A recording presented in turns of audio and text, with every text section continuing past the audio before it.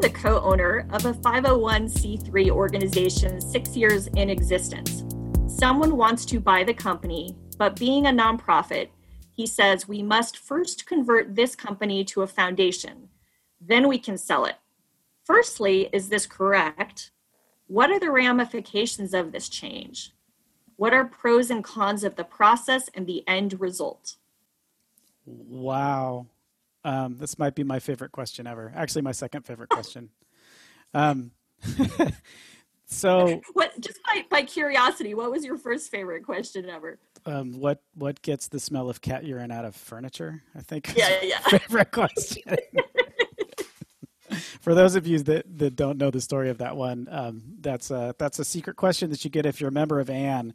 You can go to the member page and find the bonus question that Stacy and I answered. That was an actual legitimate question that was sent to us, and so we answered it. But it's available on the ANN website in the members only section. So back to this one. So the first sentence of this just blows my mind. I'm the co-owner of a 501c3 organization, and so okay, let me explain this. You are actually the co-owner of every 501c3 organization in the entire United States, because 501c3s cannot have owners. That's your first mistake. And it terrifies me that you've been in existence for 6 years, because it shows that you have absolutely no idea what you're doing. And so my recommendation to you, honestly, if this was your question and you sent this in to us, you need to call an attorney right now. Get on the phone, find an attorney that has experience with nonprofit organizations, call them and say, so I sent this question to the Nonprofit Everything podcast, and they told me to call an attorney right away. Can you please help me? And they will try to get you out of the mess that you're in. You cannot sell it. There's no way to sell a 501c3. Converting it to a foundation first does not allow you to sell it, because you can't sell a foundation either. It's just another class of 501c3. So I don't know how to answer any of the rest of your question then. You can't do this. Whoever's advising you that you needed to change it to a foundation first, I'm not sure where they're getting their information from. It strikes me that, I mean, unless this is just like a fake question that someone sent in just to see if they could make us crazy, if this really is the situation that you're in, please call an attorney, because if you don't, you're going to have the state attorney general of whatever state you're in coming down on you like the hammer of Thor, and you don't want that. Plus, all of the profit that you've made tax exempt by saying that you're a nonprofit for the last 6 years is all of a sudden going to be due with tons and tons of penalties onto it. And God bless the IRS for doing that, because that's exactly what they need to do in this situation. There's no way, if you don't know this basic information about being a nonprofit, there's no way that you're doing anything else right. And to be honest, you deserve everything that's coming to you. Can you tell we're pulling out our hair, or at least that Andy is pulling out his hair with this question?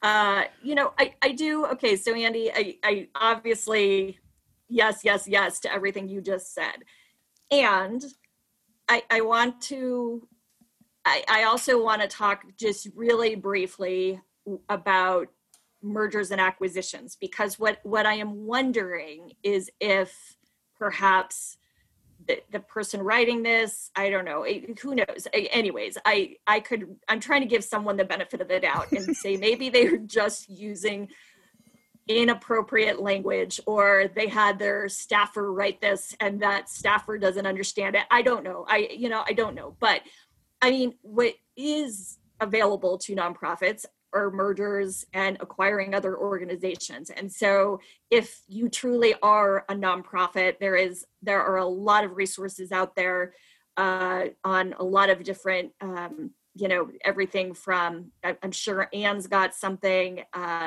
Board Source.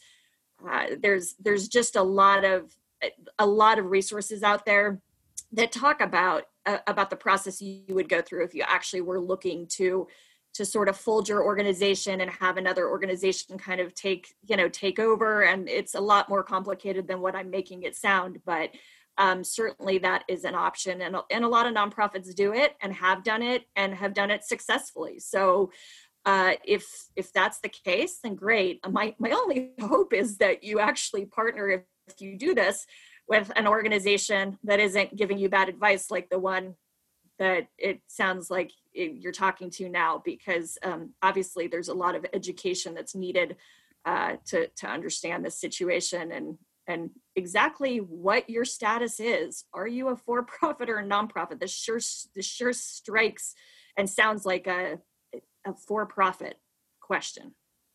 Yeah, I mean, and if I love Stacy. You just give them the benefit of the doubt. Like you just must have been confused and used all the wrong words in your question.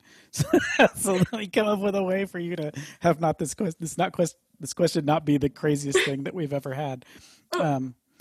So if that is true, and if you are actually thinking about a merger, I'd still recommend talking to an attorney, because they're rare for lots of reasons that we can answer if someone asks us that question, but they're also very complicated, and there are lots of technical details that you need to worry about that an attorney is going to help you walk through. So if you really are considering a merger, I think my advice is the same: is find somebody that's familiar with that and have them help you through the process. And Andy, I do have a guilty confession. My inside voice absolutely sounded like your external voice. Nonprofit governance. Nonprofit answers. Nonprofit board. Nonprofit management. Nonprofit marketing. Nonprofit resources. The Alliance for Nevada Nonprofits presents Nonprofit Everything, the podcast about everything nonprofit, with your host, Andy Shurick and Stacy Wedding. Hi, everybody. Welcome to another episode of Nonprofit Everything. I'm here with my wonderful co-host, Stacy Wedding, and we're here to answer all of your burning nonprofit questions. Hopefully your nonprofit's not burning. That would be, you should call 911 in that case, not us. But the way this works is you send us questions and we try to answer them. If we can't answer them, we try to bring in guest experts that can deal with all the really touchy, complicated stuff. This Nonprofit Everything podcast is made possible by the Alliance for Nevada Nonprofits. Thank you. If you're an Alliance for Nevada Nonprofits member, we really appreciate you. If you're not, go check them out. There's lots of cool member benefits, and it's a really good way to support the podcast. Today's podcast is sponsored by Immunize Nevada. Arm yourself by getting your annual flu vaccine. It protects you, your family, and those working on the front lines. Do your part. Get your flu vaccine by Nevada Day. Visit nvflufighter.org for more information and to find free and low-cost clinics.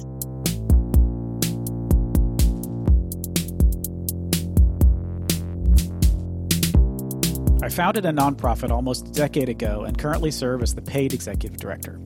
Recently, one of my board members wanted to hire his friend to help us with marketing at an exorbitant hourly rate.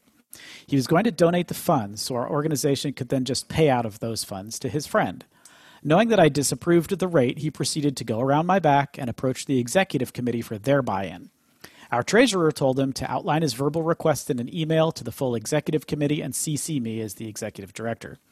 I just received this email, and I'm not sure how best to handle this. I'm frustrated that this board member went behind my back and that the executive committee allowed it to get this far. There is no way that we as an organization should pay these prices for the services being offered. Any suggestions?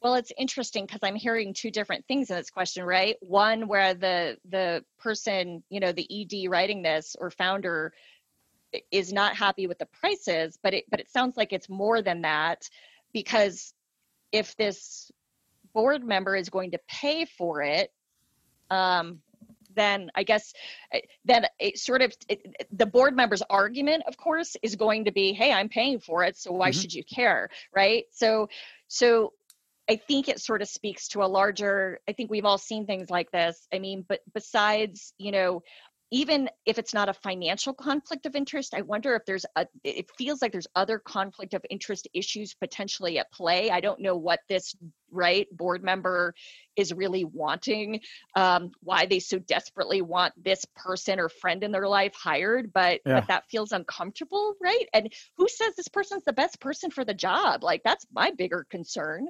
right? Like, are the board member says this person's a marketing guru, everyone seems to think they're great at marketing when they aren't. So, like, it's a red flag, right? right. So I guess that just bothers, like, so I'm more bothered by sort of that piece, like put aside, I mean, like the conflict piece, and is this the right person for the job, feel like and the fact that there's not a process in place for this within the organization.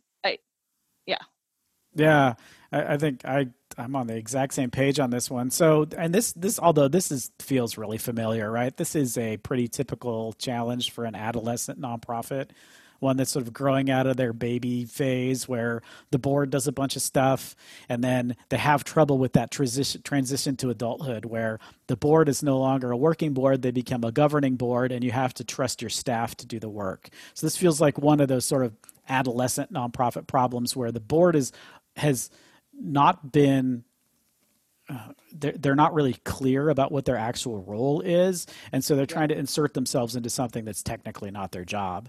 Because if you want to be the world's like grumpiest ED, like I used to be the world's grumpiest CFO, you can always say it's not in the budget. Right? We have a board approved budget and this marketing expense is not in the budget. So maybe next year when we do the budgeting process, if this is something the board feels is important, we can put it in the budgeting process and then do it the right way. And then, the executive committee they're more than happy to, you can let them do whatever they want, but they don't have authority to necessarily bind the organization to contracts without the executive director being involved. They can fire the executive director if they really feel strongly about it, but there really needs to be some lines drawn in the sand about this set of activities is your job, board. This set of activities is my job. And when we mix them up and get them all confused, nobody knows what they're supposed to be doing, and I'd prefer it not be like that. So if you can think of a way to say that in a less argumentative, grumpy way, that might be a smart thing to do.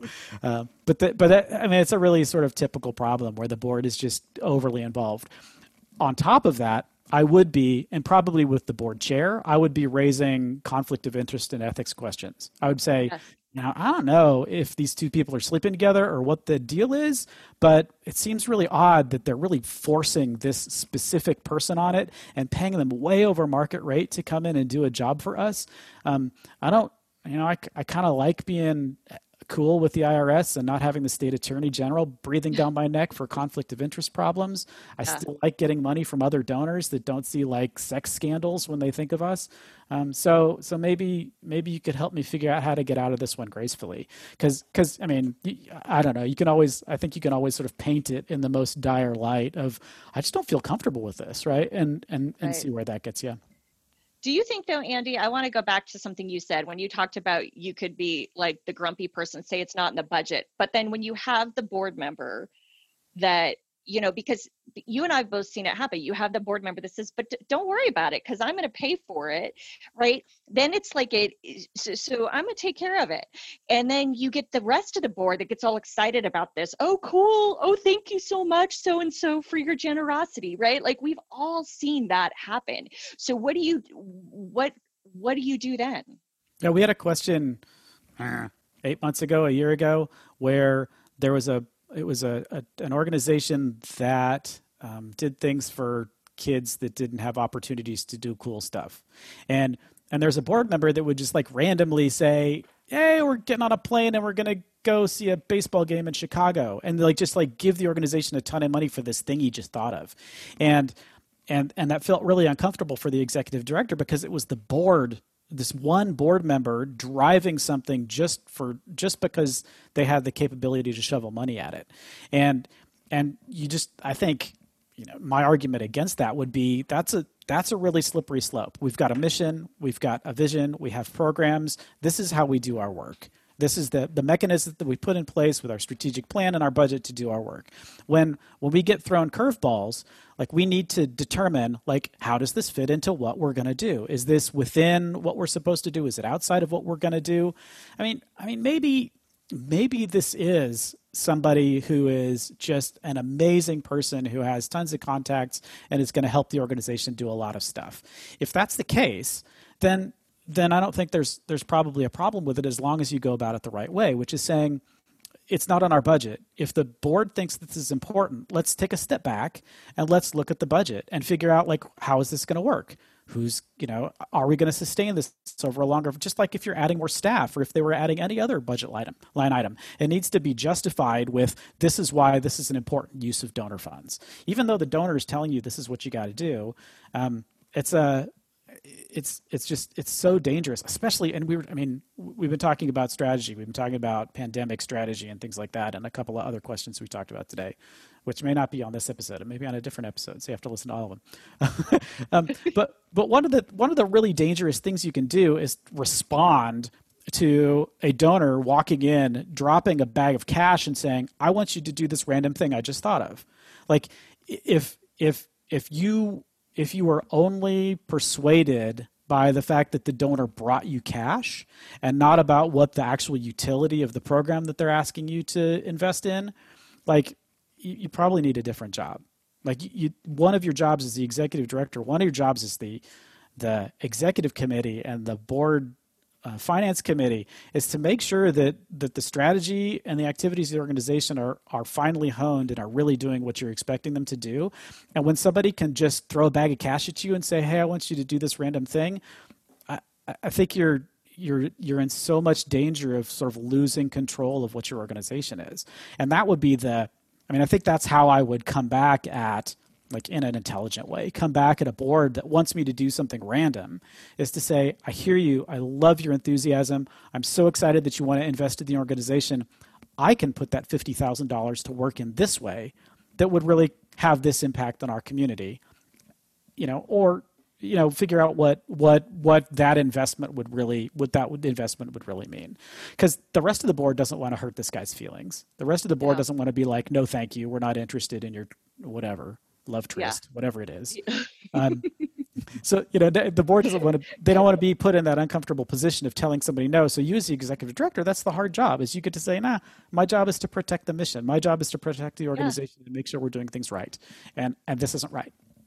And I love that. And I also think, I think, specifically for this question, I do think some sort of email, since you've been CC'd on the email already, you're already aware of it. I think it's a great opportunity.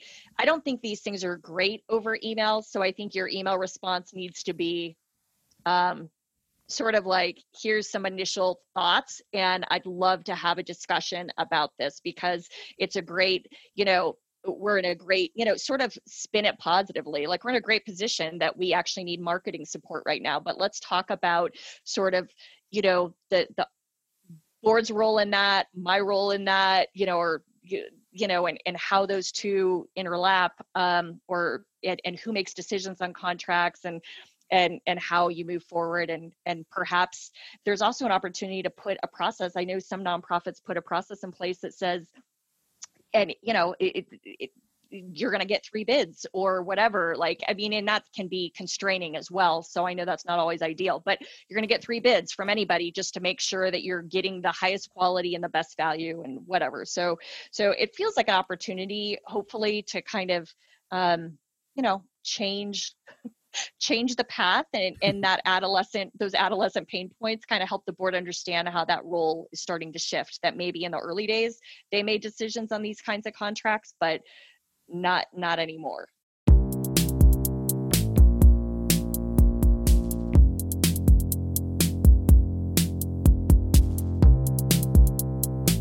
An employee who is always weeks behind on getting timesheets completed for grant reports, completing expense reports, and so on.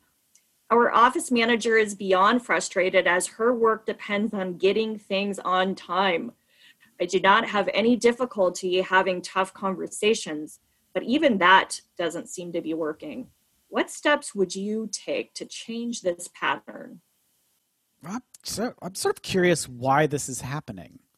Because this doesn't feel like, so I was in an organization quite a while ago, and one of the things that we needed to do, because we were just on the cusp of growing and started to receive some federal and state money, which meant that we needed to start doing timesheets. We'd never done timesheets before because we didn't have to.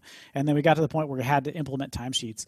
And the operating guy was like dead set against it. He was like, I'm not going to have my staff waste any of their time filling out timesheets. It's a complete waste of time. Like, it's actually kind of important if we don't want the state to be breathing down our necks. And if you like getting the state money, we're never going to get it again if we can't comply with the rules of the grant. So that was, the sticking point was like sort of an executive level, like, stop wasting my time with this paper. And eventually he came around, generally because of my force of will and righteousness. But when it's an individual and you've already had a tough conversation with them and it's still not changing, I would wonder like what it is that's making this person not be able to complete it. So it could be that they just don't have a process in place to make, because I know one of the things that I always had trouble with timesheets was I would leave it until the end of the week, just sit it on my desk and leave it till the end of the week. Plus the way that I worked, I just bounce around from thing to thing. My attention span is like, I got the attention span of a hummingbird. So like jumping around from thing to thing is like, if I actually like did my time as it happened, it would be like 5 minutes doing this, 2 minutes screwing around on the internet, 5 minutes doing this, 2 minutes screwing around on the internet, right? You suffer from bright, shiny object syndrome, don't absolutely, you? Absolutely.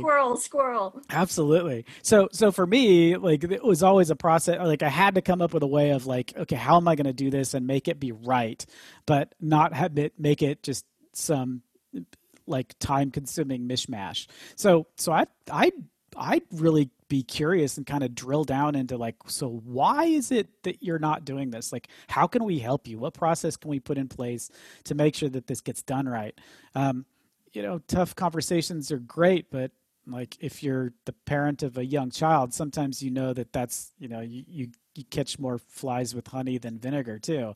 So like maybe you go full 7-year-old and put a sticker chart in her room, right? It's like every time you fill out your timesheet on time, you get another sticker. I don't know. See, there might be something in the reinforcement realm that works, but I'd really try to dig into why it's happening. I have to share that I'm a little surprised because I thought you were going to go hardcore on this one, Andy, because sometimes you do that with these HR things. But I echo what you said about the why, because I think until you understand the why, it really makes all of the rest a lot tougher to deal with or to come up with a solution for. So echo that. I guess the other thing, I think, not knowing what those tough conversations have looked like, I also think sometimes, just like you're asking the why, you also need to sometimes explain the why. I don't think so many times in organizations you see that they're just told to do something. An employee is given a new task, or they're told we need to start doing this. And so many times they're not shared with, like, it's not, the larger context isn't shared with them. They don't understand why it's important, how that could impact the program that they're running, or the part of the organization that they're in and that they're working on. So I think sometimes also that why goes both ways. And so that's sort of a big sticking point, I think, here. And the other thing is the impact. So what the impact is on the organization as well as other employees. I hate to use a scare tactic but sometimes people just really don't want to upset others in the office or don't realize the impact they're having. So being able to say, do you realize, like, when you're not doing X, how that has a ripple effect on a lot of other positions in this organization? So I do think there's some room, and not knowing enough about the conversations that have been had, there's some room to dig deeper, to have these discussions. And then candidly, if after all of that, this doesn't change, then it's time to maybe make some changes with this person, or, it starts with a written warning or some sort of documentation, because it's ludicrous if even after you've taken all this time and energy on this, if it doesn't change, then you've got to make the change. Yeah, well, Stacy and I have completely changed roles on this one. Yeah. I've recommended the sticker chart and she says just fire them. So yeah, I think that you make a really good point in that making the employee understand what the organizational impact of them not doing that is? Because the reason that you're probably doing timesheets is not just because it's punitive and you like people filling out forms, but that there's some sort of grant requirement or state funding or something that requires a timesheet. It's not something that you just do for fun. So, I mean, one of the things that if you've come up with sort of a unitized metric of what donated dollars mean for your constituents, that's always fun to throw back. We started sort of as a joke at Three Square when I was there, as one of the things that we talk about in marketing materials, and there's a lot of research to report to support it, was that for every dollar donated, that Three Square can generate 3 meals. I actually think the number's higher now.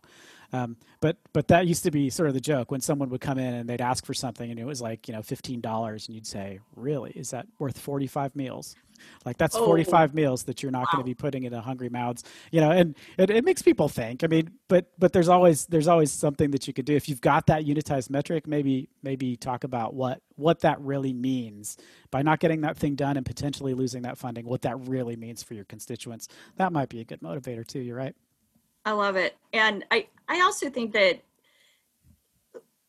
my hunch is, and really there's no basis for this, so okay, it's a random Stacy hunch, but basically I think so many times paperwork in nonprofits, we have a lot of people, and Andy, I'm sure you feel differently because you were always in sort of more of you wore a lot of hats, but let's just use your finance hat. Like there is a lot of paperwork and reporting and tracking and stuff with that. But I do think that if, for example, this was a program position that they need to track their time to apply or, put toward a grant or some kind of reimbursable grant, I mean, they want to be out there doing the work, right? Like that's what makes their heart sing. So I think you also have to think about the position within the organization where this is not happening. What is their background? And they need to realize there's not every part of a job is sexy, and we all got to suck it up at times and do what we don't want to do. But I also think that sometimes it's just about, man, I'm either overworked or I want to be out there in the field, not doing stupid paperwork. And so helping them understand that stupid paperwork could lead to more funding to help fund the program that they're overseeing may be one strategy as well. And it just made me think of one more thing as you said that, is depending on the funder, if the timesheet is required, the funder might actually also accept a time study.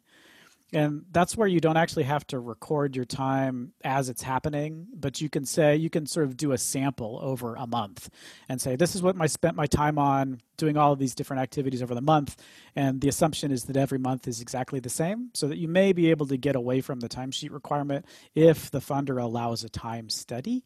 It's something to ask about. Certainly kind of a not answering the question and sort of an end run around the whole process, but it's an option. Well, and we're kind of riffing off each other here, but the other thing I was thinking when you said that is there's also tools and technology so much these days that can make things that used to be really burdensome and laborsome, like easy and quick. So I'd also say if for some reason you get pushback, like this takes too much time or this process is ridiculous, like that's a great opportunity to look at other solutions. Maybe there's a cool timesheet app or something that you can brainstorm or research together, or this person can do that to come up with another solution, because maybe it's just the process is just ridiculous.